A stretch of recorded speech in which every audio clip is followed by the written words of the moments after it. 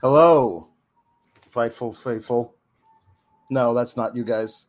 You're the No, we're newsies. newsies. You're the newsies. Life working at the banner. Do we have a movie for you? Alex, I have such bad news for you.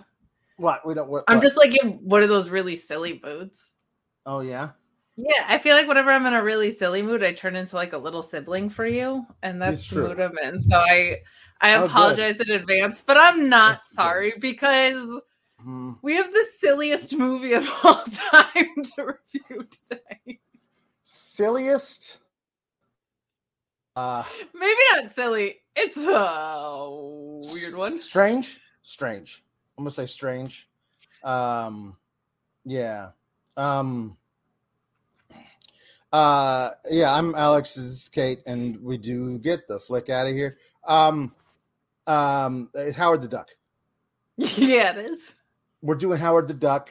Howard the Duck, if you are of a certain age, you probably saw this far too early in your life. I know I did. Mm-hmm. I saw this when it first hit video stores. So I would have been 7 years old because it's got a cartoon duck on it. I mean, Sure really. Does. I mean, it's not a cartoon, but it might as well. It's a Muppet duck. It's right. a duckpet. It's a duppet. It's a duck Muppet. There's a duck Muppet running around.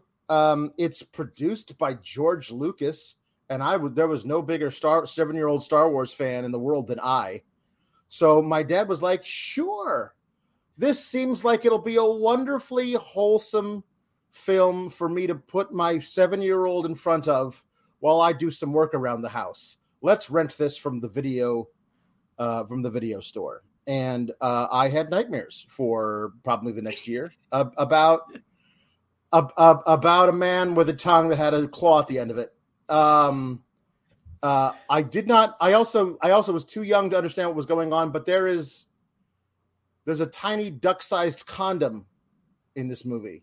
A 7-year-old, I didn't know what questions to ask. But I know I probably should have been exposed to that. I said right before we went on air, I was like, I don't know if I like this movie or not. Mm-hmm. And you said, no, it's a bad movie. And I said, oh, I know it's a bad movie. But I don't know if I like it or not. Because I got to be honest, I had some fun watching this. I had some fun watching this. I cannot believe this was... Sometimes I do research. Mm-hmm. And then other times I go in completely blind. And it's completely arbitrary. Mm-hmm. I'm wildly inconsistent about this. I had no idea this was produced by George Lucas. I do remember this from when I was younger. I can't say I remembered sitting down in front of it. I don't think my parents sat me down in front of it. I feel like it's just one of those things I knew by osmosis. And then I definitely remember seeing it as I got older. So this was probably my second sincere watch of it.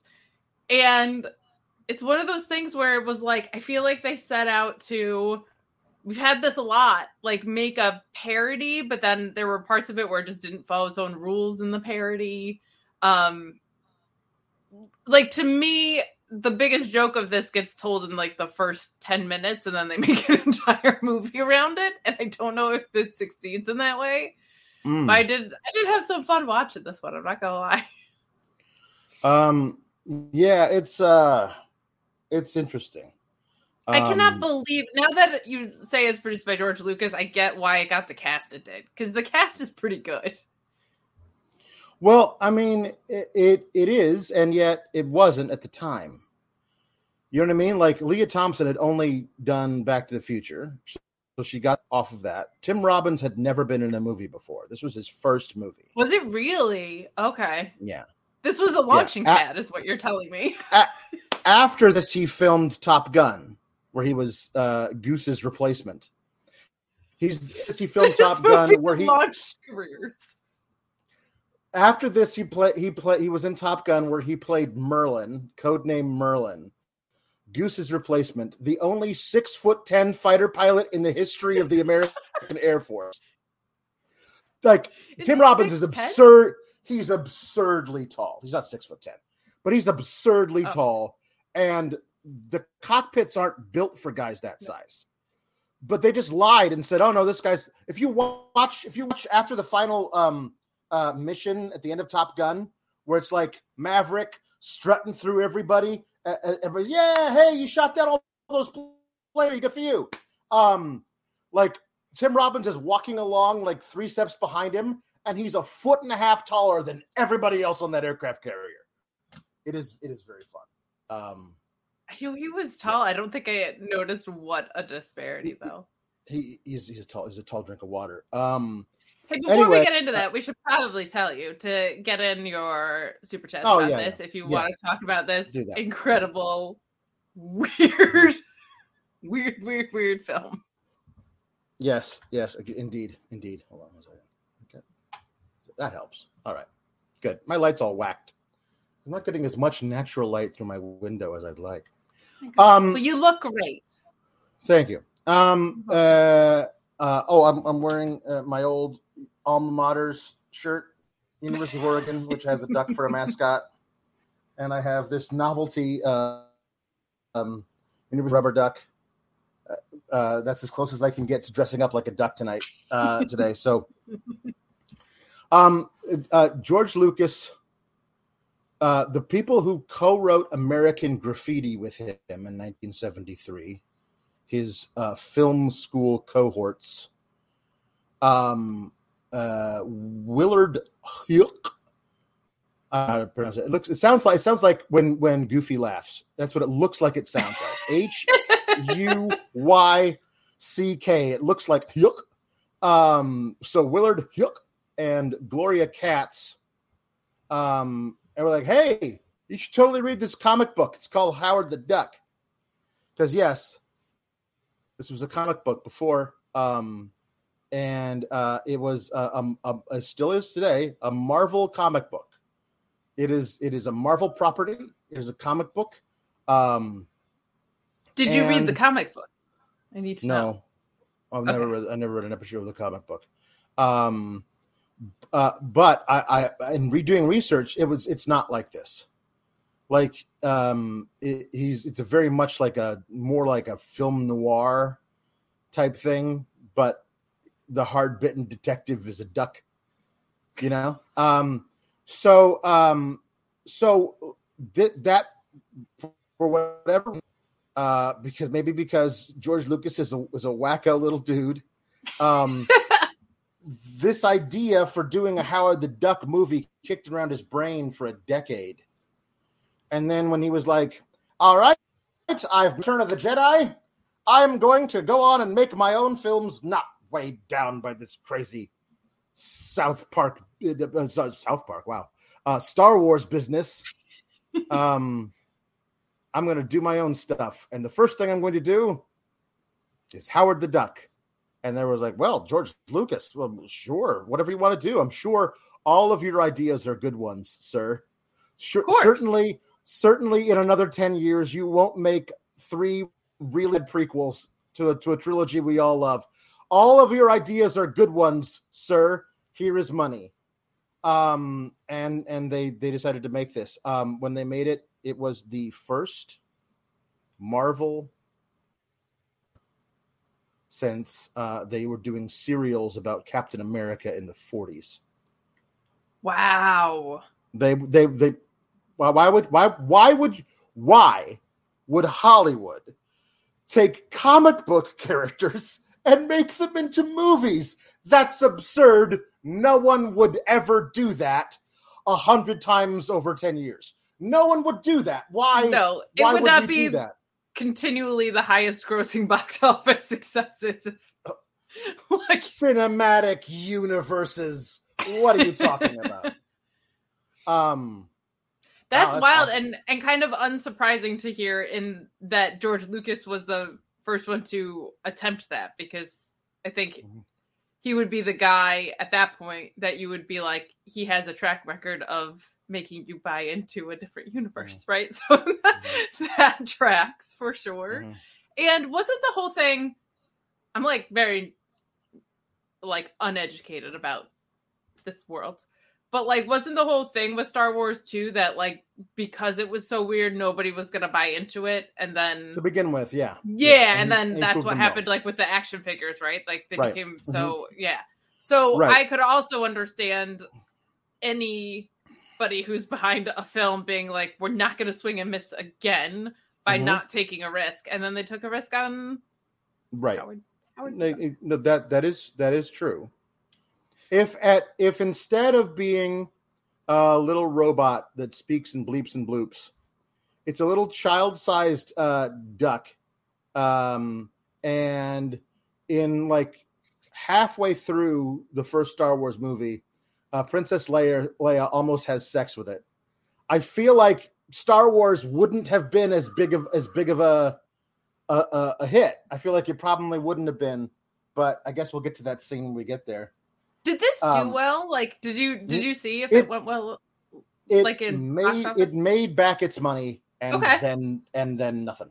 And then so just like broke even. Let's wash our hands of this and move on. Move along.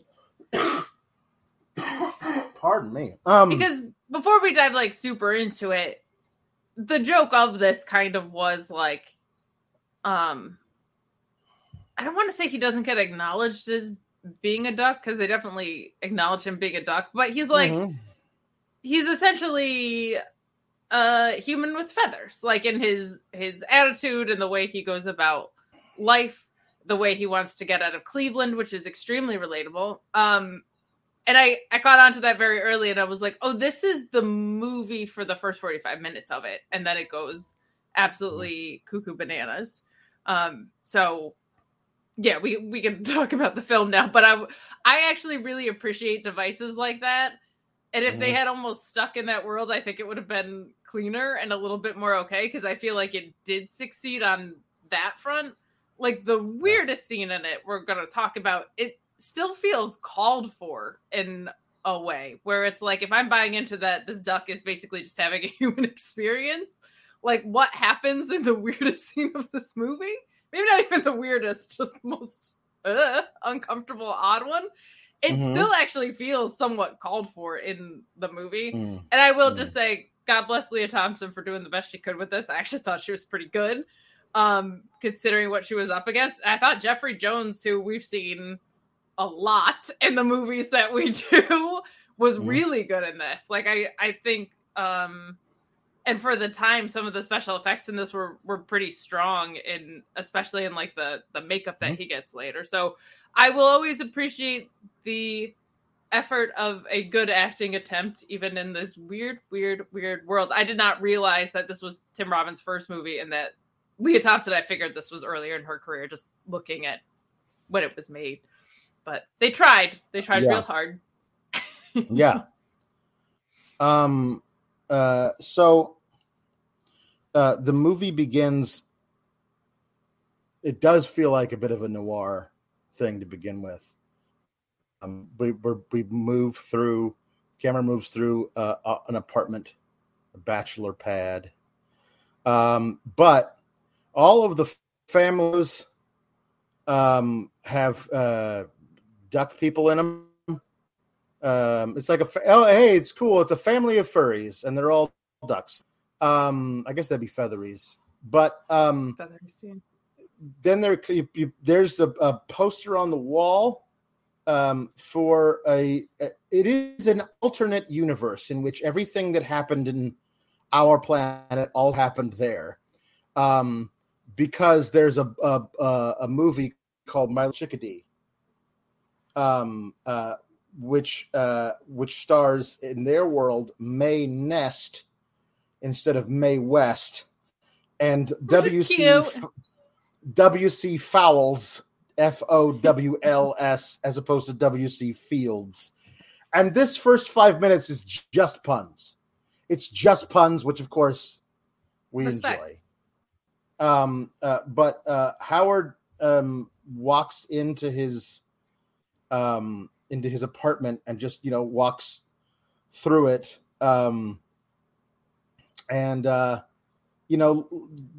just settles in to watch some TV. But it's all duck centered TV. And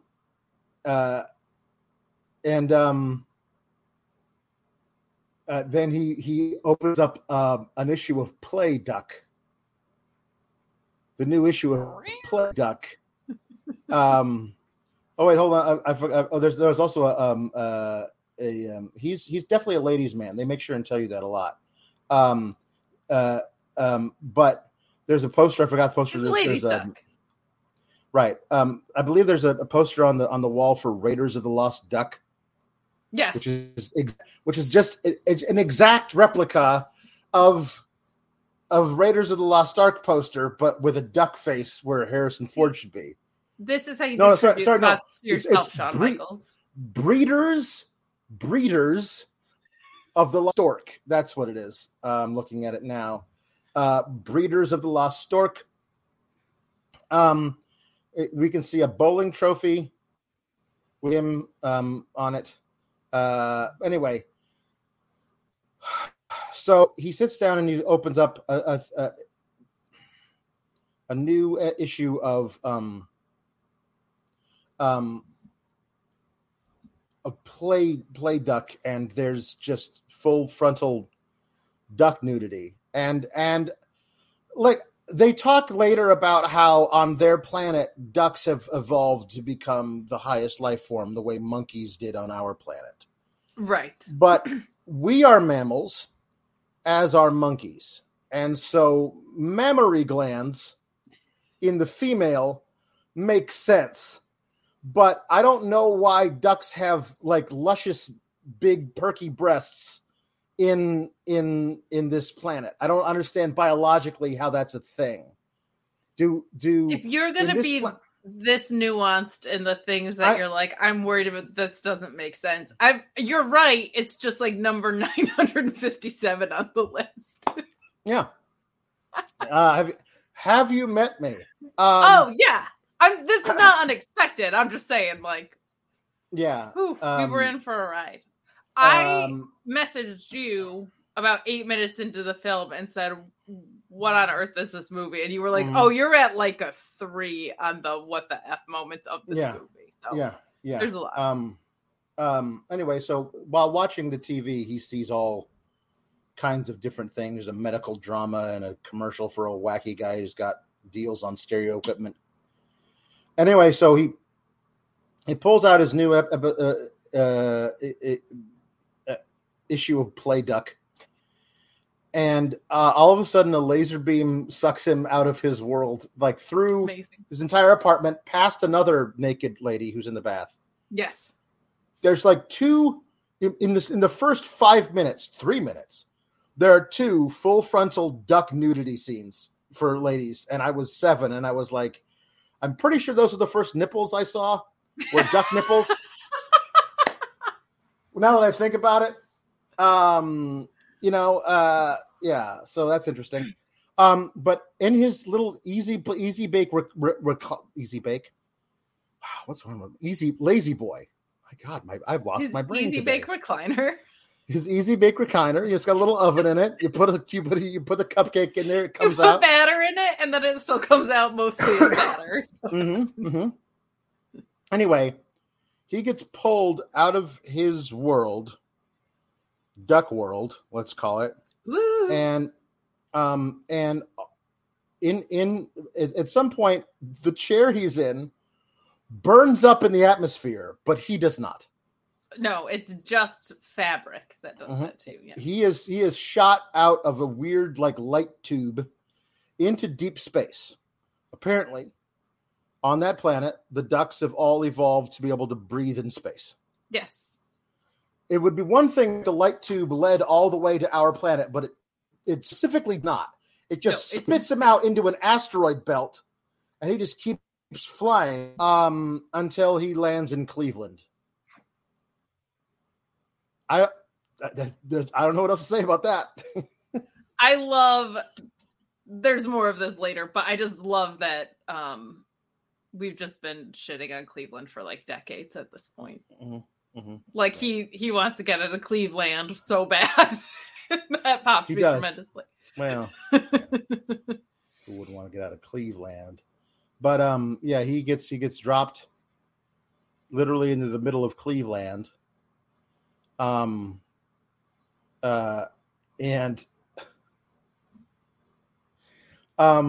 we did also in the opening. I really loved. This is what I was like. Oh, I know what this movie's gonna be. We got like him on his answering machine too, right? Yes, and it was true. like he was getting bugged by his parents. That's how we found out he was a ladies' man a little bit. Like it was a very. I was very aware of like, oh, he's gonna be a duck that's a human. Like that's what this movie's gonna be. Which if the comic book was like a noir.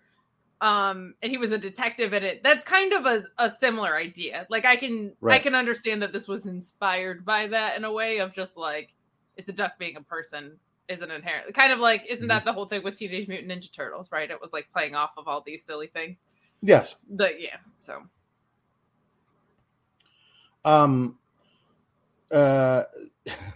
we have talked about this, Meat. Hi, buddies. Happy birthday. Can we talk about this being the first Marvel movie? We did. We mentioned that. He said, sorry, we mentioned I'm late. That. So, get here. It's okay. Yeah. It is kind of crazy that it was. When he lands in a back alley somewhere, I guess just happens to be near a gang of street punks, 80s street punks. So they're actually dressed more like aliens than they are human beings. And he's very confused by all this. They pick him up because they're going to murder him because why not? It's a weird looking thing that's the size of a child. Let's murder it. And instead they decide to throw him into a nightclub where Leah Thompson's band is playing. That's Lorraine Baines McFly. She's playing it anyway. So he gets thrown out by the bouncer, and then yelled at by a bag lady, and then chased by a biker gang called Satan's Sluts. You could tell because they got it written proudly on the back of their leather jackets. They sure do. And he's able to somehow escape them.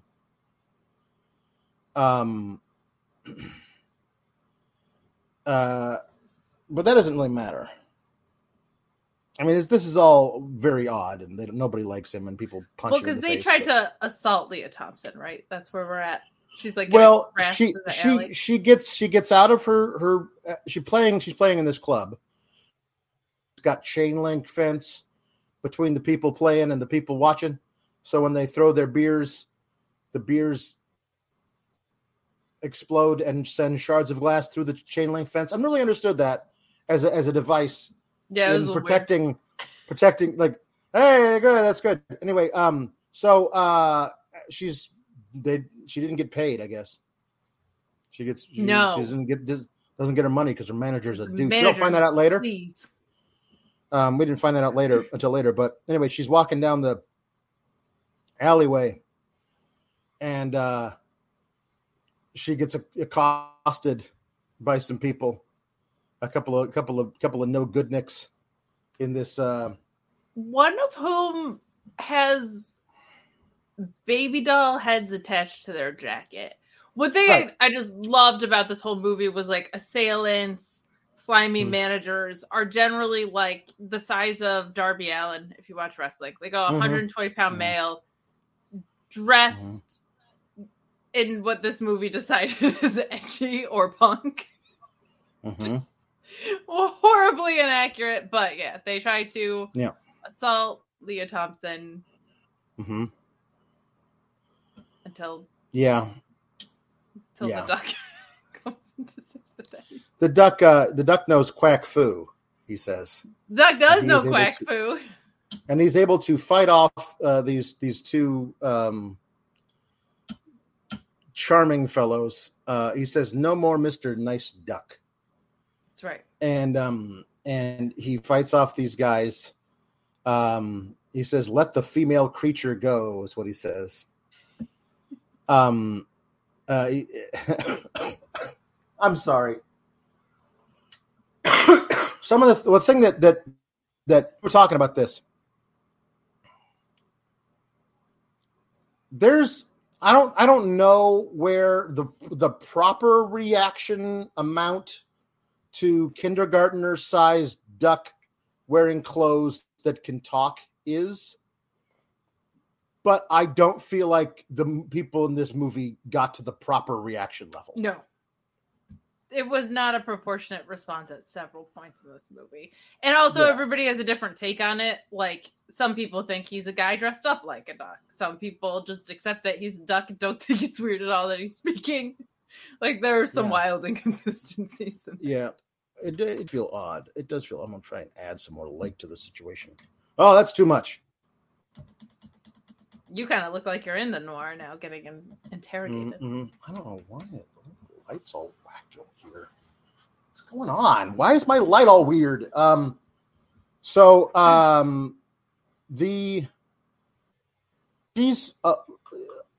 weirded out by it, but I think a lot of it is the fact that he's wearing clothes. You know what I mean? Like, yeah, duck in an outfit is weird. I mean, but it also is somehow less weird than a talking duck. You would assume that an alien, if that is indeed what this is, wouldn't be wearing a 3-piece suit and a tie. You know? That he'd be wearing alien clothes or none at all. I don't know. But she's like, wow, this is so weird. I'm like, yes, it is. She, of anybody in this movie, is just like a little bit too accepting of the duck. We're gonna get into like way too accepting of the duck, but she's a little confused about the fact that a duck like saved her, but not enough to be like, maybe I should. Nobody ever calls cops in the movies we watched, and she just like pretty willingly takes him in. Like, she doesn't find it weird. It's not that big of a deal. She says, "Hey, thank you for saving me from certain rape death." And he's like, "I'm Howard. Where am I? Cleveland. Cleveland? No, Cleveland. Like, what planet is this? Earth. All right. Well, thanks again. Bye." And she's about to just leave, but she gets sad because he's caught in the rain. And so she says, "Hey, come on back to my apartment, just to get in out of the rain." He says he's from a different planet or whatever, or something. I'm from somewhere else. I'm not from here. Look at me. But anyway, she says, "Hey, come back, thing that might be carrying weird diseases from a different planet." I don't know. And so they get there, her planet, her apartment. It's like the upper floor of a warehouse. Is disheveled. Of course. It needs a woman's touch. Oh wait, a woman lives there. It's very, very yeah. Yeah, but she's a punk rock woman. Yeah, she lives in squalor. And here's something interesting about it. Every line of dialogue that you hear from Howard the Duck, in Howard the Duck, was recorded after the movie was fully shot and edited. You can tell at certain points. Like, it's not edited perfectly. They cast the voice actor after the movie was fully shot. So Leah Thompson, I don't know who's reading the lines off screen and what they sounded like, but if there's a moment ever when you watch this movie, you're like, what is Leah Thompson reacting to? It's possible the tone of being used by the person reading it off screen is entirely different than the guy that they hired to do the voice later. Do you know who they originally hired to do the voice of Howard the Duck in post? He said, "I can't work like this." I do not. Robin Williams. Wow. And the problem is that he had to match his speaking to the duck bill opening and closing. And he's like, no, that's not how I work. Robin Williams doesn't do that. He's like so he's always so committed with his whole body and face. I'm not totally surprised that would have been like an issue. Who was the voice of this again? He was pretty good. A fella named Chip Zine. Good for Chip. Get that bag, Chip. He was pretty good, and one thing I liked about Howard is like he had like an attitude. Like I feel like so many times in these movies when it's like he's a duck, but he's a human. That's just it. But like they made him, he had a little snark, and he had like, I feel like he did a good job of making it. I don't want to say it's not surface level because it's pretty surface level, but engaging. It wasn't like the whole movie was just like, ha ha ha, that's a duck doing a human thing. Like it had a personality where I feel like you could very easily just write it off. He's like an insult comic. Like almost everything he does is like, hey, wacky guy, I'm going to give you a nickname based on your clothing. Yeah. There's a lot of that. She offers him a bowl of water, and he says, "You got a beer? I don't drink out of bowls." Yeah. So he's at a very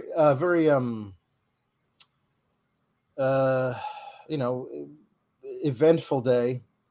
But he wants to they talk about what they're going to do, how he's going to get back to his home world, figure it out in the morning, I guess. And he falls asleep.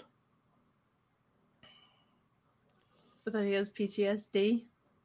Well, yeah, I mean, he does have that, but mostly what he does have is a wallet that falls out of his pants. Yes.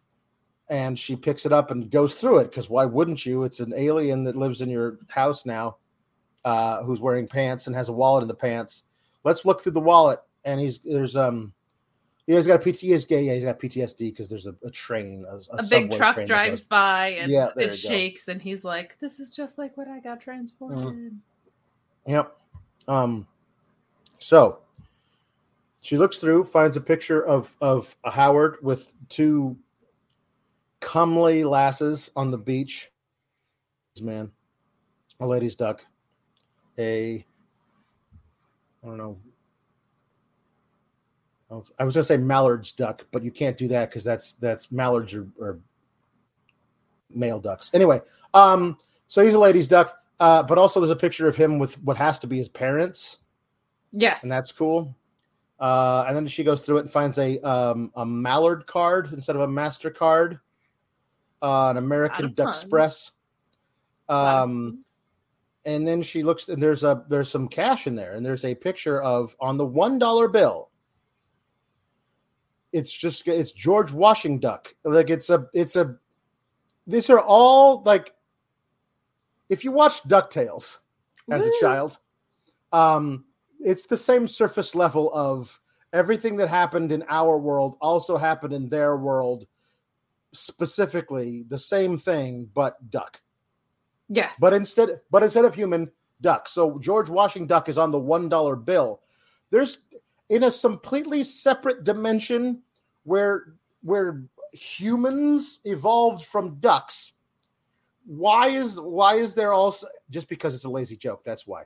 But and it's fine. It's fine. Ameriduck history is a direct mirror of American history. Right. It's a parallel universe. Yes. It's just ducks. Yeah, it is. It's just ducks.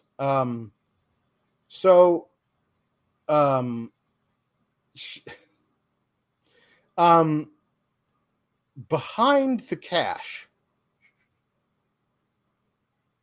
there's a duck condom. And you need to understand something about the duck condom. It's duck sized. Like it looks like it would fit over your pinky finger. But crucially, it is not in the wrapper. It is a loose, unwrapped, duck-sized condom. Correct. And Leah Thompson picks it up and goes, "Howard, like, oh my God, You shouldn't have. No, it's not for you, sweetheart. It's for his like comely lasses on his planet.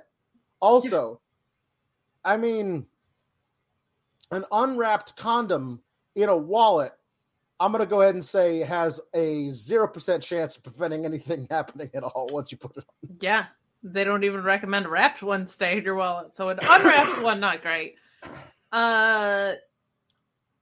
Knowing this was made when it's made, this was probably viewed as a extremely edgy. Where in present day, you're just like, this is weird and not shocking. Yeah. I forgot also the name of the town that he lives in, apparently, according to his license, is Marshington, D.C.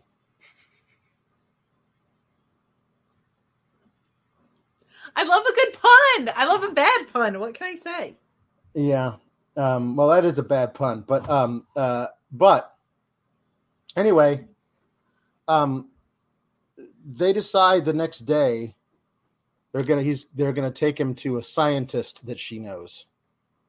You know how you just know scientists? Yeah. Well, we find out much later how she knows him. Yeah. And it makes sense, I guess, but they could have thrown in a line of dialogue for how she knows this guy. So she takes him in a cab to the Natural History Museum. And in a cab, he is inside a trash bag with holes poked in it, because that's less conspicuous than going anywhere with. You could say, "Hey, this is my little brother. We can't get him to stop wearing his duck costume." Duck costume. That's a really nice duck costume. I know, like he's obsessed with ducks, and so we got him this for his birthday, but he won't take it off. Or just like an animal immediately. But like I also feel like the cabbie does a quick look over his shoulder and goes, "Ugh," and then just keeps driving him. Like nobody reacts to him being a duck in this movie. Nobody reacts to him being a duck in this movie. Nobody reacts to him being a duck in a trash bag. Yeah. Everyone's like, "Hey, is that a trash bag? Need any help with that?" "No, we're fine." "No, please help me. Get me out of here," says the trash bag. "Oh, well, going about my day." Like, it's a very no one's even wondering why she's walking around with a bag of trash, to be honest. Yep. Yes. But she ends up finding this door where Tim Robbins opens it. You're a young Tim Robbins in very geeky glasses. And they bring the thing in, and like 2 seconds later, he runs out of the room going, "I've discovered it! Eureka! I understand now." And he runs down to a room full of other scientists, and he's about to tell them what he's found, but then thinks better of it because they all look at him like he's, I don't know, a duck. Like you would actually look like a duck. So he comes back in, and this guy's name is Phil. Phil Blumbert, because it's not enough to you make him wacky. You got to give him a wacky name. And he's trying to speak to the duck. "Me, Phil. You, Howard. Me, friend." "Who the hell is this guy?" says Howard.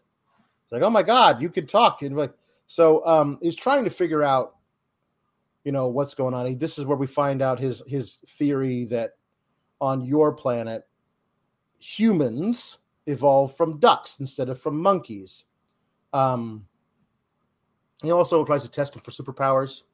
It's a Marvel movie. You would assume he might have some, but he doesn't. No. And he takes a feather from him so that they can study it, I believe. No, was that happen later? I might have been later.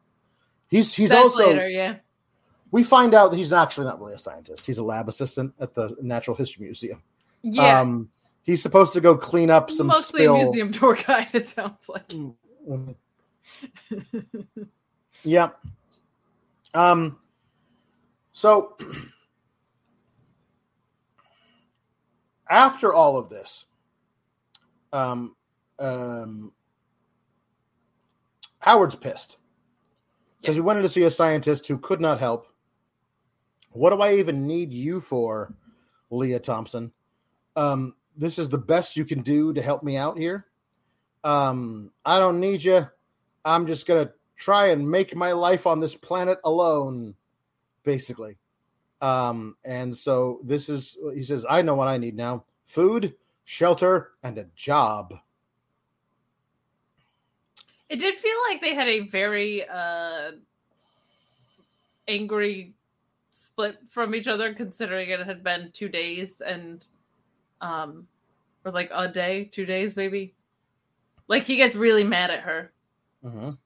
And I'm like, it feels disproportionate. But yeah, he knows he needs his basic necessities. And so he goes then to meet this mean job hunter. He goes to the unemployment office, and he meets Cora May, who is a black woman in her 50s, who is not at all impressed or shocked by this guy who is wearing. They also there's I don't know if he goes to he says he has to shop at the kids section of Goodwill. That's maybe I guess where he bought. I don't know how he bought the stuff, but he stole it. He's wearing a completely different outfit later in the day than the first outfit that she put him in to start the day, which is different than the outfit he wore the first time he got there. There's a lot of costume budget for this duck.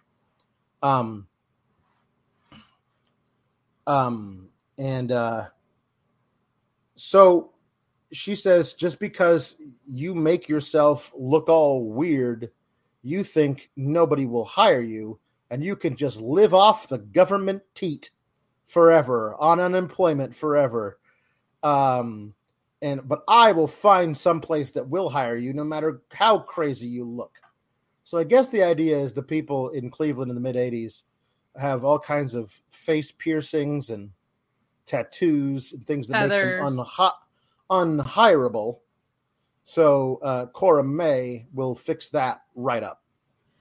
So this is where I get a little Alex brained. Mm-hmm. That I was like, sure, those people might also look different or weird, mm-hmm. but they also probably had like a social security number. Mm-hmm. Like, if you're living off the government teat, you're pretty mm-hmm. well like identified as someone that's a citizen in the country. Mm-hmm. Mm-hmm. So I understand it's a movie about a duck. So yeah, that's a thing that I probably should like be casting mm-hmm. aside here. Mm-hmm. But that's where I went a little Alex brained. No. You're absolutely right. Social security number, social duckcurity number would definitely come in handy here, but there is not one. So she's able to get him a job as a guy who cleans up the stalls. Rooms seems too is being too kind. Rooms is being too kind. In Cleveland somewhere, there is a place where you go to rent a stall with a hot tub in it and have sex. It is his job. It is a weird. It is a weird hot tub themed brothel, and his job to clean up after all of the spills, shall we say? And there's like a neat sign that says "Love is love" in the background. He's able. He runs afoul. No pun intended. Intend your puns. No. That one I did not mean to do that one. So the manager, the boss, yells at him to do something he doesn't want to do. So in retaliation, he knocks that manager into a mud bath and says, "I quit." So he's given it the old college try for about 2 hours mm-hmm. to get food, shelter, and water, and instead just goes back on the street because he couldn't hack it cleaning up, hot tubs. It's true. For someone who recognized it as a necessity of life, he does give up really quickly. Mm-hmm.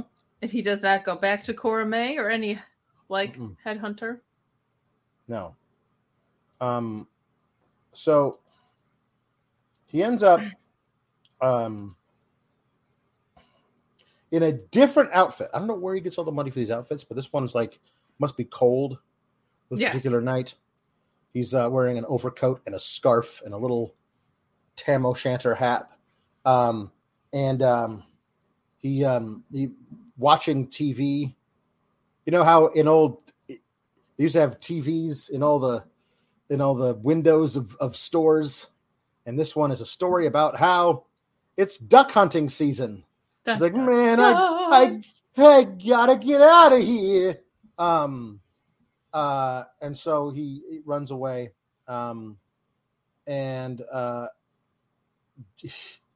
he just basically assumes he's going to die here in this alleyway. And he realizes that he is in the same alleyway that he landed in, and that means the bar where what's her face is Beverly. Right? Beverly, that's right, Beverly. She's playing there, so he decides to just go on in and watch the show. And this is where he overhears her manager basically saying that he's not going to give them the money that they're owed. Also, the owner of the club is a skeeve who wants to rape everybody in the band. It's a girl band. And there's another fella named Richie. It's a girl band, which is crucial because when she was walking in the alleyway and got assaulted, like at the beginning of the movie, I was like, where are her bandmates? That's so crappy that you would let her. And now I'm like, did they all walk home with nobody? Because that seems bad. But anyway. Yep. So there's a guy named Richie who's played by Richard Edson, who was one of the other wacky Dennis Hopper assistant from the Mario Brothers movie, because we saw the first wacky guy last week and this other one. So now we're just doing a cycle of things. Anyway, hey, I heard you talking about Beverly as I dramatically light a cigar. I also want to say this. I don't know where they get this information, but I found on the Wikipedia that he is 27 years old. As a duck, he's supposed to be 27. Any 27-year-old who smokes as many cigars as Howard does, is not a great dude to hang around. So, I mean, it's just that's not how it works in duck world.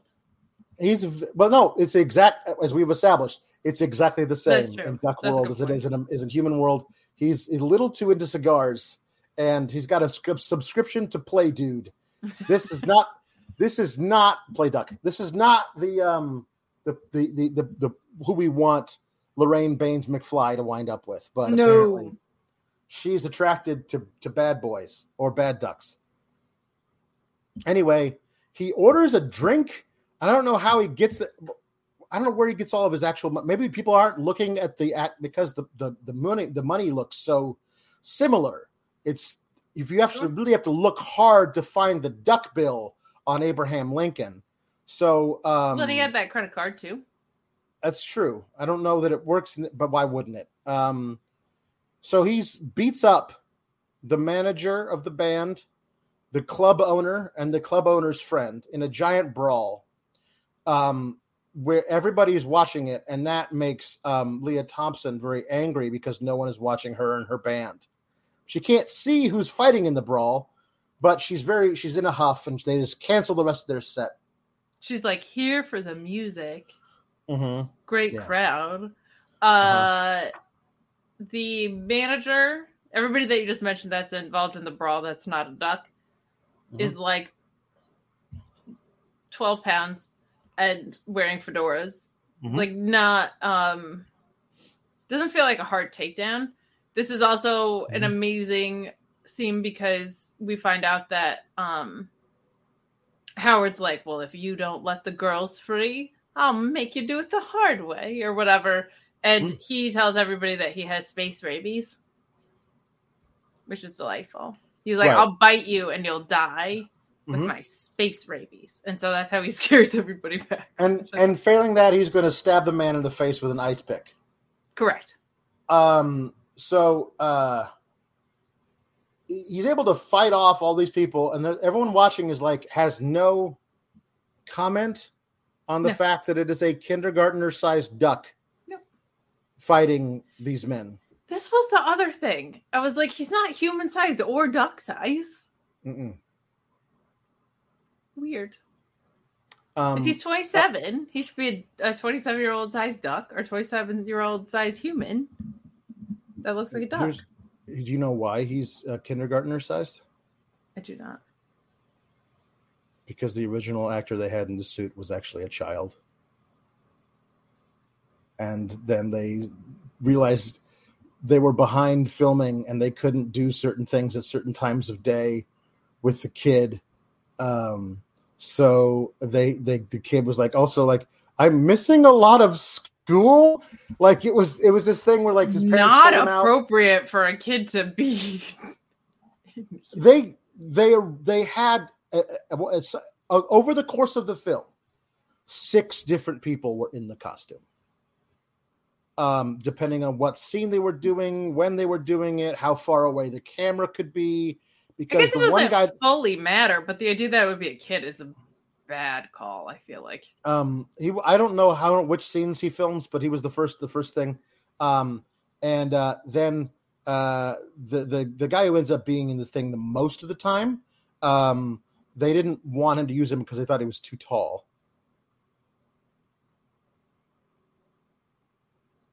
Yeah. Compared to what? Other duck humans? Other duck, they're like, oh no, we really want him to come up only to this level, and then he's standing next to Tim Robbins. Weird. I don't know, but so he said some really, really horrible things to Leah Thompson, like really, really, really mean things to her when he broke up with her as a friend. Yeah. And then he strolls into their dressing room, and all the other bandmates are like, "Oh my God, you must be Howard. We've heard so much about you." Of course, we didn't actually believe any of it, but wow, you're Howard. Yeah. Hey, ladies, how you doing? To which I was like, "Wouldn't you get your bandmate/friend to a psychiatrist? Yeah, if you don't believe it's a duck, wouldn't you be like?" Concerned about her mental state. Gotta go one way or the other with that. So,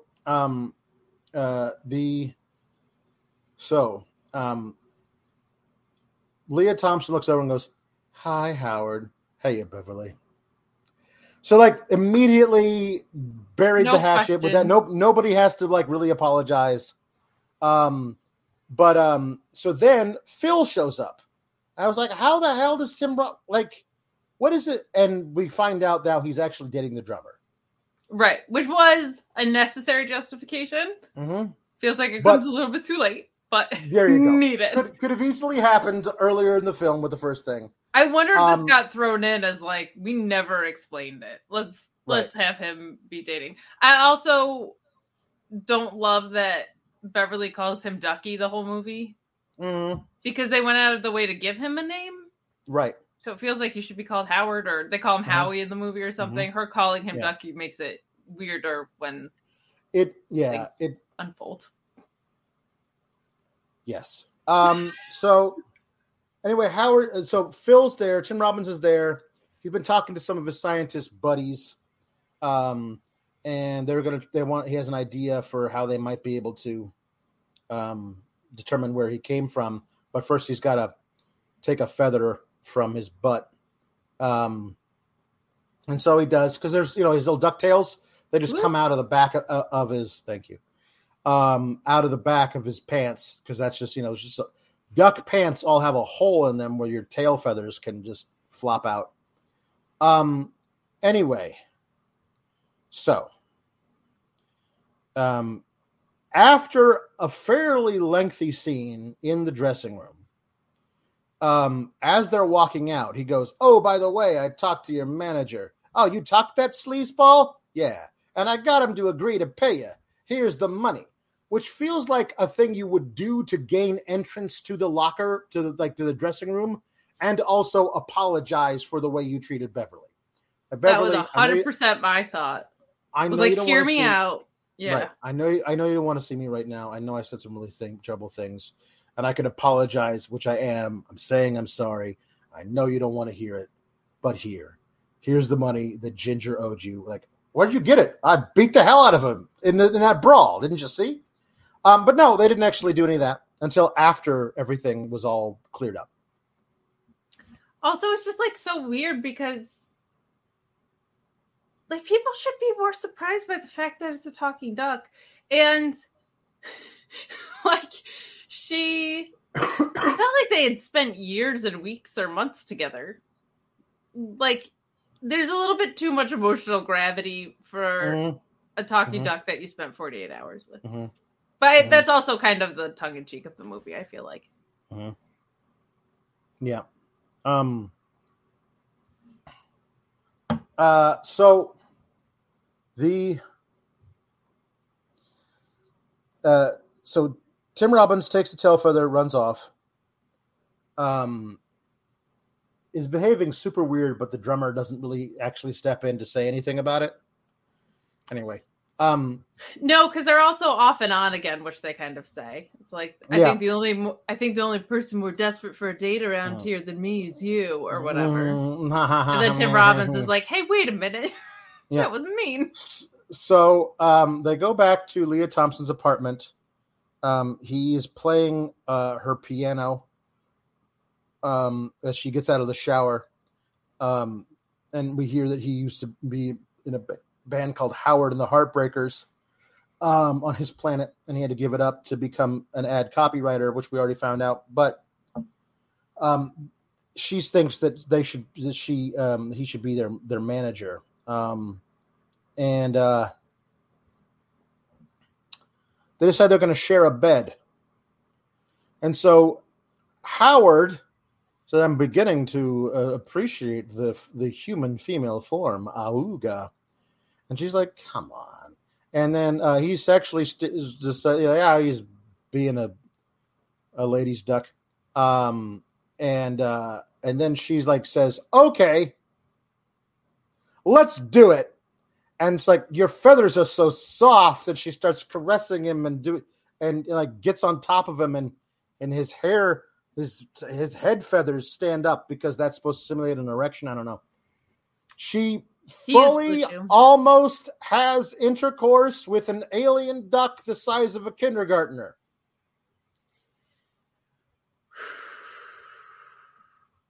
There's a lot to unpack here. He says he was kidding. And then she is all over him and then was like, "I was kidding too." Like in the way that like she said it like in a way that you like safeguard yourself, where you're like, "I was just vulnerable, but I don't want to get hurt, so let me like say that I was kidding." This was so weird, but I have to say, like, not surprised for the year that it was made, and not surprised because like it is kind of called for in the movie, and that like if the whole idea is he's a duck but he's not really a duck, like this is the next thing that happens in the tropes of these movies. Like, however, he's a duck. Alex? He's a duck. And it's very weird and uncomfortable.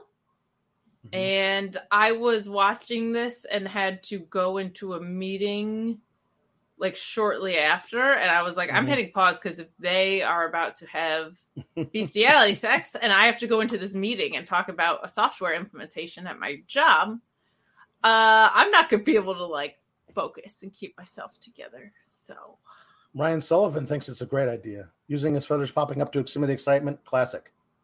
Like, here's the thing. All of it's actually pretty clever in the way that it's done. It just should not have been done. This is so weird. Uncomfortable. Uncomfortable. Like he's like, hey, what do you say, baby? Love is strange. We could always give it a try. And then he does a little like, hey, with his duck eyebrows. And she's like, okay. But she calls his bluff. And she mounts him. Like she's caressing him. It is way too involved. And then she says, oh, come on, Howard. I was just kidding. It's like, oh, hey, yeah, me too. Anyway, I'm going to go use your bathroom for 5 minutes. Like it was not, he doesn't actually say that, but it's very, very odd the way it like, the way that is portrayed, it's incredibly uncomfortable. It would be uncomfortable between two humans. Right. The way that it is portrayed by the actors involved and how it is meant to be taken by the audience according to the filmmakers. It is really, really, really not comfortable. So it is, yeah. It's like, remember in Team America where they have the absurd marionette sex? It's like in that it was just such an immediate joke because it was marionette sex. So it was just like the joke was that they're having marionette sex. And it was two marionettes. If you had made a marionette and a person, that kind of is like what we ended up getting here. Mm-hmm. And then there was the whole funny thing that happened with the FCC with that. But like they went so far down the line and the joke was that it was puppets. Here you had a human and a puppet, and it took it from being something that was supposed to be a funny joke of like, it's a duck human having, if it was another duck, fine. Another duck human, fine. A straight up human and a duck with human tendencies makes this so much more uncomfortable than it does funny. Which is like a very fine line to walk that did not get walked here very well. And it does feel like the next thing that happens is actually the only thing that stops them because they get walked in on, which makes it worse because it's not like they were both said they were joking, but it feels like the reason it stopped was because they got walked in on in the Austin Powers silhouette of them smooching. Yes. Yes. Also, we should make, like, she is fully just wearing a very flimsy camisole and underpants. Yeah. And he's wearing pajamas. Duck pajamas, of course. Duck pajamas. But in walks Tim Robbins and his colleague, and then that colleague's boss, played by Jeffrey Jones, the principal on Ferris Bueller's Day Off, which came out, which he filmed after he filmed this. So again, launching him to superstardom. He actually got this because of his work in Amadeus, which is hilarious to me. That people are like, hey, that fella there in Amadeus, let's have him play this part. He's been in a lot of the movies we've reviewed. He's just like always this. Well, from this era, there's a lot of he was fairly ubiquitous during this era. We watch a lot of movies from this era. Yeah, yes, and we see a lot of like recurring actors, but like he's really good at it, and we're gonna talk about how this gets even weirder somehow. But like, I actually thought he kind of crushed it with the role that he had because it's right. Weird. But it is weird. The thing is, like, we never really find out who the character is before his transformation. Spoiler alert. So it is kind of odd to like. It's a very interesting because we don't like. Oh, that guy. Well, I know all about that guy, but now he's different. No, we just know he's Dr. Jennings, and he works at the same lab / museum institute. He works at a lab. He works at Dynatechnics or something. At Dynatech, I think is what it's called. And they show film that it is not filmed by a camcorder. It was filmed by an actual camera crew who knows when to zoom in on a feather falling from space. But anyway, it's supposed to be filmed by just like their lab tech who's got a camcorder. And they brought Howard via space laser. They brought Howard from his homeworld entirely by accident.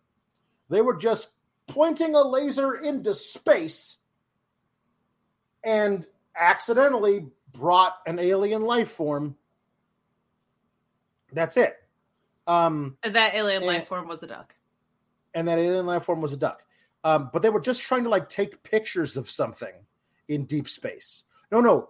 Measure the gases surrounding Alpha Centauri. It was an innocent experiment. How to measure gases in a far off star. And instead we brought a duck. That's a big leap. That's a big leap. How does something that measures gases have teleportation powers is something is unexplained. At the science fair, when the kid in the second grade makes a volcano out of paper mache, and then you pour in baking soda and vinegar and food coloring and lava comes out. But instead of lava coming out, it was a duck. That's how off base this is. Which is so funny because you can make up anything. Mm-hmm. So why you I don't know if that's intentional or not. I don't know either. It's very weird. So a feather fell from the sky and they had it, and then Tim Robbins plucked a feather from Howard and they tested it and it matched up. This is your feather. We know that's how you got here. So Howard says, so I'm going to come to your lab. You're going to hit the reverse button on your big space laser, put me in front of it, and blast me back to my planet, right? And well, actually, we never considered reversing the polarity. Well, then why are you even here? What is this? They just want to inform him that that's where he came from. Yeah. My notes just say Lord Almighty. So Dr. Jennings rushes back to the lab, and I don't know why they take so they also long. just walked in. Yeah. Door was open is the justification. And that just means we just get to enter. Very weird. So they are driving to a lab where there's a big space laser. Dr. Jennings went ahead of them, but it feels like Dr. Jennings went ahead of them by 2 minutes. But in actuality, he would have had to gone ahead of them by an hour. Anyway, let's remember Leah Thompson and Ducky were about to go to bed. They had just played a set at a nightclub and come home. It must be 1 a.m. At the earliest. It's 11 at night. And they go to Dynatechnics, and they go in, and there's a full cadre of scientists who have been performing lab things all night long. And I don't know if the Dynatechnics is a nocturnal place where they do things all the time, 24 hours a day, but it doesn't feel like it. So they walk in, and there's a lab tech guy who comes up my eyes. There was an explosion, and so good. And then again, everyone's on fire, or everything's on fire, and everything's being bombarded with sparks. They walk in, and there's a huge explosion that has blown out the bottom of the laser thing and crushed poor Dr. Jennings. So he would have had to have been there for a while. They just drove after him. They didn't take the scenic route to get there. They're just whatever. We don't see him stop for pizza. Nope. Everything is gone crazy. Somebody finally calls the police. They were trying to bring something. They were doing the same thing, but they pointed at a different part of the sky. I wonder what might happen. So all these people are like, what? Well, we brought Howard down the first time. What if we brought something else down? Says all these guys. So the cops show up because there was a giant explosion at a lab. And we can't show Howard to the cops. But they do. The cop shows up and it's Paul Guilfoyle from CSI. Just the most weather-beaten, can't believe I got to do this Cleveland cop in the world. And so they were like, we got to take this guy downtown. But instead they escape from police custody by lighting a fire in a trash can with a cigar. And cops in Cleveland are idiots. Yes. Howard also ends up with the cop's gun, if I recall, because they were like, that means he's armed and dangerous, which means shoot to kill. Shoot to kill. He claims police brutality, which was ahead of its time a little bit. Yep. But yeah, that's how they foil him. They light a garbage can. They take off all of his clothes to try and find the zipper for the costume, and they can't find it. I think the suspect's duckness is inborn, sir. That's what they say. So the detective goes out to try and talk to the scientist to find out what the hell's going on. And that's when they decide to escape from custody. And also that's where they decide to hide from the cops while the cops are going around to look for them and kill them. And that's where they find Dr. Jennings, who has been blown up by the laser. He's got like a little bit of discoloration around where his goggles had been, but otherwise he seems okay. He's a little knocked loopy, but you would be. Hey, Dr. Jennings, help us escape. Oh, they also arrested Tim Robbins. So help us escape, Dr. Jennings. Okay, well, yes, I have a car. Let's go. And he starts to like everything hurts inside me. And so they drive through the back gate, and they drive away from the cops. And he's like, I feel things changing inside. He sounds like Vince McMahon. I feel things changing inside me. And so he runs the car off the road, off the freeway, into it, like right up against a roadside eatery entitled Joe's Cajun Sushi. Always a good sign. They decide to go inside. And sit down and eat. By this point, there is no Dr. Jennings. I am an overlord of the universe. And again, Jeffrey Jones is killing it. Not to give too much credit to a man who's an aficionado of child porn, but correct. Very good in this role. They're sitting there trying to, get food. The Cajun sushi restaurant, by the way, is a diner. Like, yeah, major diner vibes.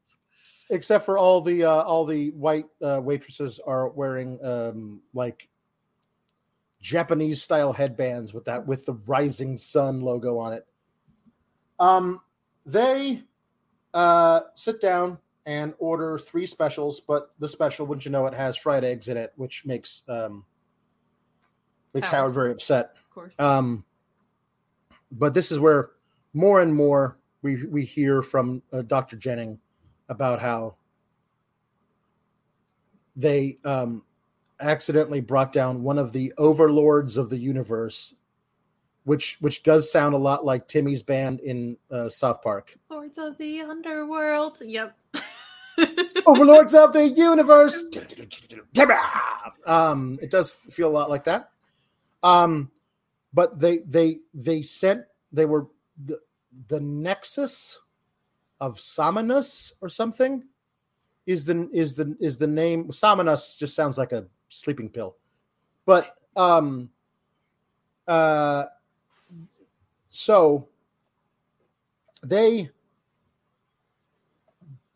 just point the thing into the universe and pull the trigger and see what they get.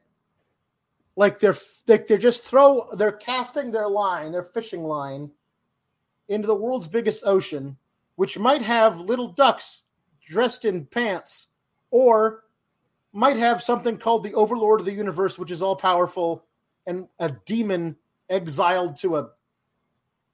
I feel like science should be more careful. That is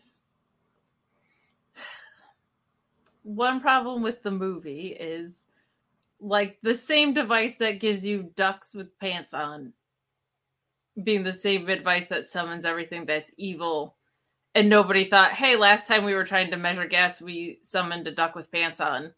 That is an obstacle for me as a viewer, is that you didn't think, hey, maybe we should be sure this time, since last time we summoned a duck with pants on. And this scene is actually really impressive. This came out in 1986? Yep. The special effects wise, I actually thought this was pretty cool. Like, I felt like they did a really good job. And my only complaint was, like, we have hell breaking loose in the restaurant. And all of his, like, transformation and summoning. He isn't really doing anything but destroying the restaurant. Like, at this point, he's mostly just like, the soda machine is now exploding and everybody leaves the restaurant. Like, this is how I felt about Brock Lesnar with the forklift in the ring. He flipped over the ring, but nothing really happened. Like, if you're going to have all this evil summoned, and I guess I could buy it because it's also the beginning of the transformation. He might not like know how to harness his evil here. But he's not really like... He's testing out his powers. Testing it out, taking it for a test drive. But I was like, he's mostly just damaging a poor little restaurant. He's not really harnessing his evil. But it's early on enough, I guess, that I can buy it. But I will say from here until about 10 minutes before the movie ends, this just feels... If this movie was an hour 15, I think I would like it a lot better. This movie is unnecessarily like an hour 50. we'll talk more about the weird padding that happens right after this. They're in the restaurant.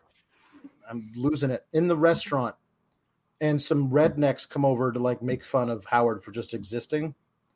This is also after that he's shown there's the key code card or whatever. This is what the code IDs, Yeah, this is what I'll be able to use when I get back to the lab to then open it up and bring all the other lords of the underworld. Sorry, overlords of the universe. Overlords of the universe. I'll bring them all back here. And we'll take over the planet. And then the redneck just picks it up off the table like, hey, I'm assuming you want this. Well, I'm going to put it inside my pocket. And then they decide they're going to, Howard says, because he's an insult comic. Of course. Howard says something mean to the rednecks, and they decide they're going to chop him up and serve him as dinner. Nobody is like, everyone accepts that he is a duck. Right. Like, not like, but the immediate thing is like, that's got to be a small person in a costume. Is it a child? Is it a little person?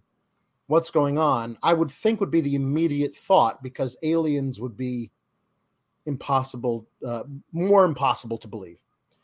But they just, no, that's a duck. It's a very large duck wearing pants. As we all know from Donald Duck, ducks don't wear pants. Correct. So, but as I said, duck wearing precedent pants is important. He's talking. But this in and of itself, not surprising to us. No. Let's chop him up and meet him is a thing. Everyone in the restaurant gets behind this idea. And then he yells out to Jennings, Overlord of the universe, Overlord of the underworld. But he's like, hey, hey, don't you want to protect your key card? So then he gets up and he uses all of his powers to explode the restaurant. And like, it hurts a lot of people. But he decides he's going to take Leah Thompson back with him to the place because there will any overlord of the underworld that comes through will need a host body to jump into, like Quantum Leap, and she's going to be it. Why not?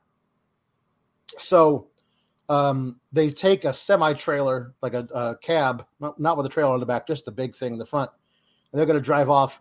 And Howard is going to try and chase him, but he's not able to, and he ends up getting left there. And they drive off. This is again in the middle of the night, right? And finally, the cops catch up to where they are. Howard is hiding among a bunch of other weird lawn ornaments in this place. And Phil, Tim Robbins, is arrested in the back of a cop car. So they're all looking for what happened. Where is this Jennings? Where are all the people? Why did this all happen? And Howard reveals himself to Phil Z, as he calls him, and is able to get him out of the car. And they're going to try and figure out a way to go after Beverly and Dr. Jennings, who is, of course, a overlord of the underworld.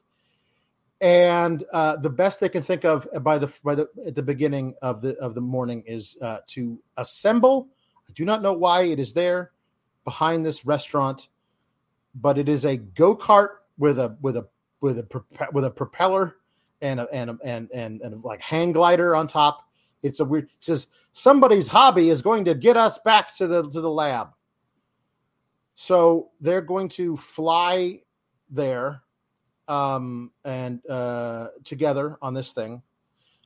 Meanwhile, Dr. Jennings is running out of energy, so he needs energy in the cab of this thing.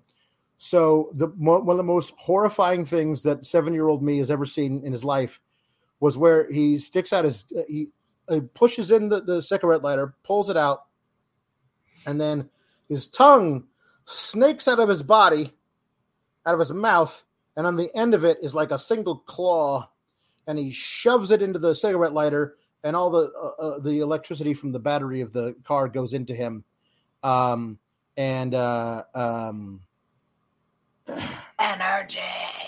Yeah. I love energy, power. It's horrifying. It's horrifying. It really like jolts you a little bit. It's really, really, really well done. Mm-hmm. And so, that's not enough energy. Never is. For Dr. Jennings. So he has to go to the Cuyahoga nuclear power plant, somehow find himself a tour that's going through, and then use his powers to open all the security glass and security gates and stuff, pull the door up and go into the middle of the reactor and suck up all the energy in the reactor, while he's left Beverly in the cab of the thing. And just as she's able to get all the stuff off of her, he comes back in and he goes, I feel much better. And then they drive the rest of the way to the original lab with the laser telescope thing. While all this is happening, it's just Howard and Tim Robbins on a flying go-kart running from the cops. I would argue that you don't need the nuclear reactor scene. It's cool, I guess. You don't really need it. And you definitely don't need a 25-minute flying go-kart chase from it's so much of the end of the movie is Howard and Tim Robbins on a flying go-kart running from the police. I don't even know why that's it. Yeah, it's a lot of the movie.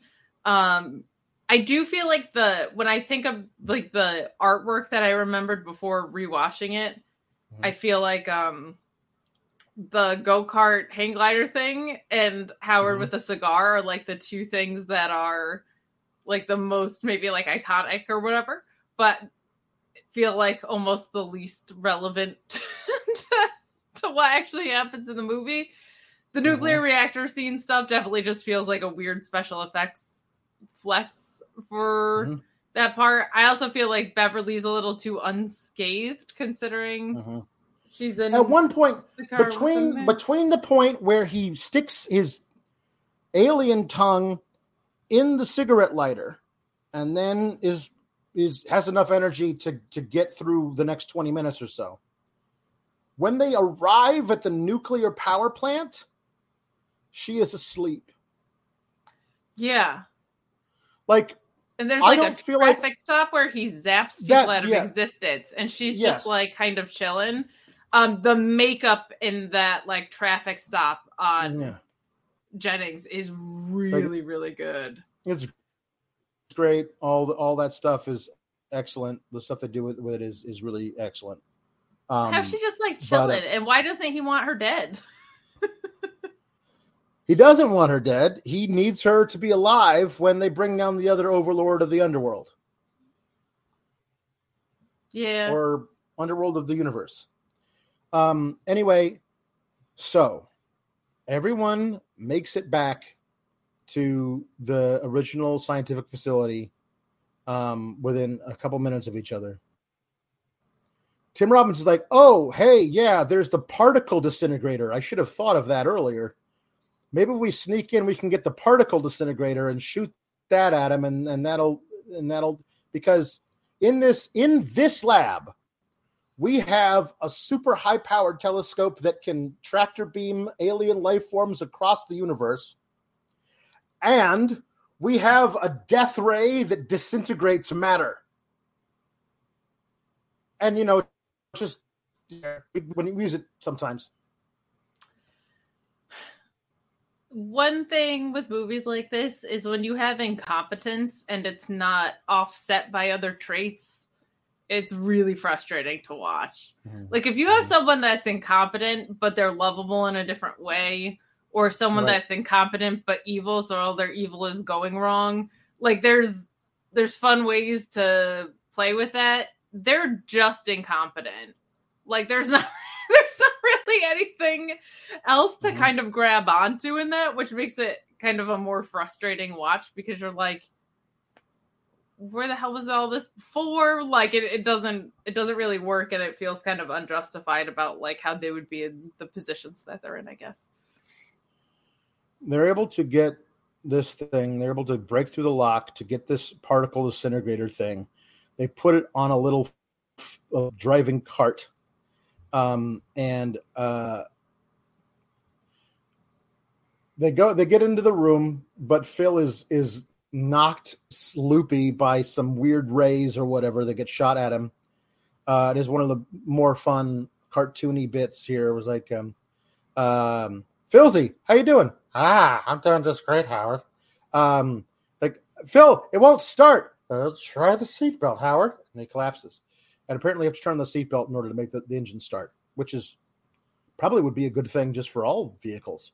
True. But he's able to shoot the particle disintegrator against the electricity crazy things that Dr. Jennings can shoot out of his hands. And there's the ice ray versus fire ray, and they go together until they explode trope. And they did that. And it's able to knock all of the demon out of Dr. Jennings. But it's still around, and it comes out of the floorboard. And it's gigantic and horrifying to look at. And it's good. It's good. It's not quite Star Wars level, but it's good. And it's very over the top. It's got like a giant like crocodile mouth, and it's like scorpion-esque. Out of every one of its limbs, it can shoot one of those weird tongues with a claw on it. And again, not to give too much credit to a guy that was found for child porn. He is really good in this, though. Like he's very, very, very good. Like even the evil getting knocked out of him, it feels like it really did. Like he's like, what happened? Like he's a really it's a reason he got a lot of work in this type of role over and over and over again. He did a really good job with it. Yeah. But yeah, the creation of the monsters is pretty good here. And then they kind of resolve. Howard saves the day here. Yeah, Howard shoots him with the particle thing, and he actually disintegrates. And they were about to bring all the things down. They were doing it. There was a timer that was like 1 minute left. He goes to the control thing and says, and it's like target Nexus of Summonus, which is the other side of the universe's name for this thing. If you just put in a name of something, this earthbound contraption would have no idea what to shoot out. Orion's belt or whatever. Yeah. Right. Like we have a name for it. We have charted the stars according to our things. We don't know what the Nexus of Summonus is, but apparently just typing it in works. I feel like you should be able to like have coordinates that you could just shoot it at. Whatever. But the big moment is like if he destroys this device, then there's no chance he'll ever return back to Duck World. That's like the only kind of like hesitation moment, climax of the movie. Right. I mean, presumably the plans for this device exist. And you could build another one. It would be expensive. I think it would be hard to get the funding, at this point, since you destroyed a lot of things. Well, yeah, although the result of the end of this feels very much like the end of Mac and Me. Yes, it does. Where everyone is totally okay with the alien because the alien saved the world. Yeah. Right? That's kind of cute.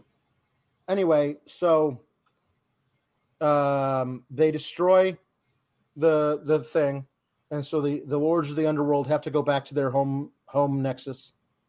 But now Howard is stuck on planet Earth. Yes. And what is he going to be now that he's stuck on planet Earth? A musician. Other than the manager for the hottest band in all of Cleveland, presumably the rest of the world too, because they're playing much bigger locations. It's true. But whatever they're called, I don't even know what their name are. Beverly and the other chicks. I don't know. I don't know what Beverly and the other chicks, yeah. I don't know what they're called. Not Satan's sluts. So everyone's chanting for Howard. There's a song about how much we love Howard. That is a big... It's a banger. Howard the Duck, ooh! And everyone knows all the lyrics to it. It's like everyone's watching Judas. Everyone's watching Chris Jericho's entrance. They're singing the Howard the Duck song. I've become the Howard in my mind, man. And he's just living on him. He's just living in America. That's all he's doing. That's it. And and there's certainly, they thought, fodder enough for a sequel. So much of that in the movies we watch. Yes. So much of that. Yeah. Though with George Lucas directing, I feel like more justifiable than some of the other ones. Just producing, not directing. Producing, fair enough. Yeah, that's Howard the Duck. That's Howard the Duck. Howard the Duck has a cameo in the end credits of one of the Marvel movies. He's just sitting in some place called the Collector's Menagerie or whatever. Christian says, I don't know why, but none of you seem like comic book film fans to me. Am I wrong? I'm not obsessed with it, but I'll watch them. So there you go. I don't go out of my way to watch them because I don't read comic books. So like, I'm certainly not anti, but I just don't intentionally go out of my way to watch it because it's not based off of anything for me. All right. Well, there we go. That's the end of Howard. This one's tough because I did enjoy parts of it.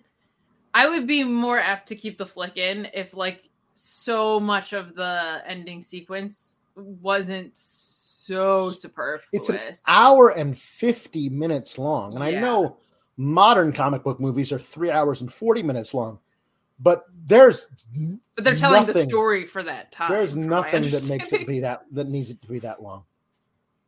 No, and it's actually the pacing of it feels fine before that. Like it really does. Like it kind of moves along. I think Howard having, even though it feels like you said, very like insult comic, right. Him having a personality is nice. Like there's a little bit of bite to it. And it just, I'm gonna get the flick out of here with it. Cause there's too many obstacles to overcome of like the same device that's supposed to be used for measuring gas. If they cleaned that up, like also summoned a duck into the world and also is capable of summoning the dark overlords, I'd be more inclined to keep it, because it is like an easier watch than some of these that we watch feel like chores. So I will say, like, I had an easier time watching the first hour of it, but man, it really falls off the tracks from that point on. At the 1 hour mark is where they arrive at Joe's Cajun Sushi. Wow. It's about, like, it has almost one extra half of the movie after that point. And by the time it's 1 hour and 10 minutes in, they've left the restaurant. And there's 40 minutes left of the movie. Jeez, that's just basically like, let's rescue Beverly from, and there's so much of that is like, again, Howard the Duck and Tim Robbins in a flying go-kart. Like, so much of it was that. And just in general, like, implied human duck sex just makes this kind of difficult. Yeah, that's the clincher for me. That's fair. That's the clincher for me on the get the frick out of here for me. Is yeah. Get the flick out of here. I don't know.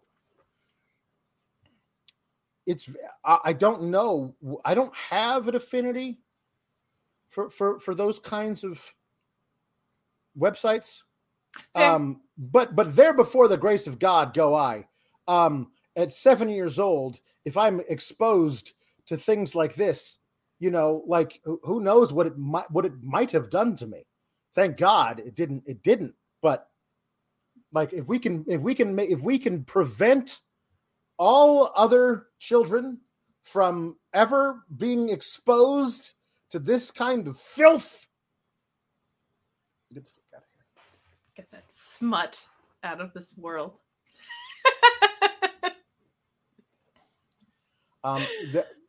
Beyond that, I do think there's a lot of narrative problems with the film. The special effects are decent, but certainly not enough to save it. It is one of those things like, hey, let's try to make a movie from a comic book in 1986. Well, that went so well. Let's try to do it again in another 22 years with Robert Downey Jr. as Iron Man, and never in between. Cheating, by the way, Robert. Yeah, yes. If you're casting Robert Downey Jr., you're cheating. He's unbelievable. Cheating. All right, that's it. That's all for us. Next week, apparently, is our 50th episode, which is impossible to believe. Wow. But I don't know what we're going to do for it. So maybe we should find something fun to do. I don't know what it'll be. I'll find something on Tubi for us. I don't know if I trust you. And also, I don't know if I trust me, because I picked this one out and we both said to get the flick out of here. Bye, everybody. RESPECT. Click the subscribe button and find out what it means to me. Nah, that doesn't have a ring to it. But if you like videos about real news stories that are funny, stupid, or weird, subscribe now.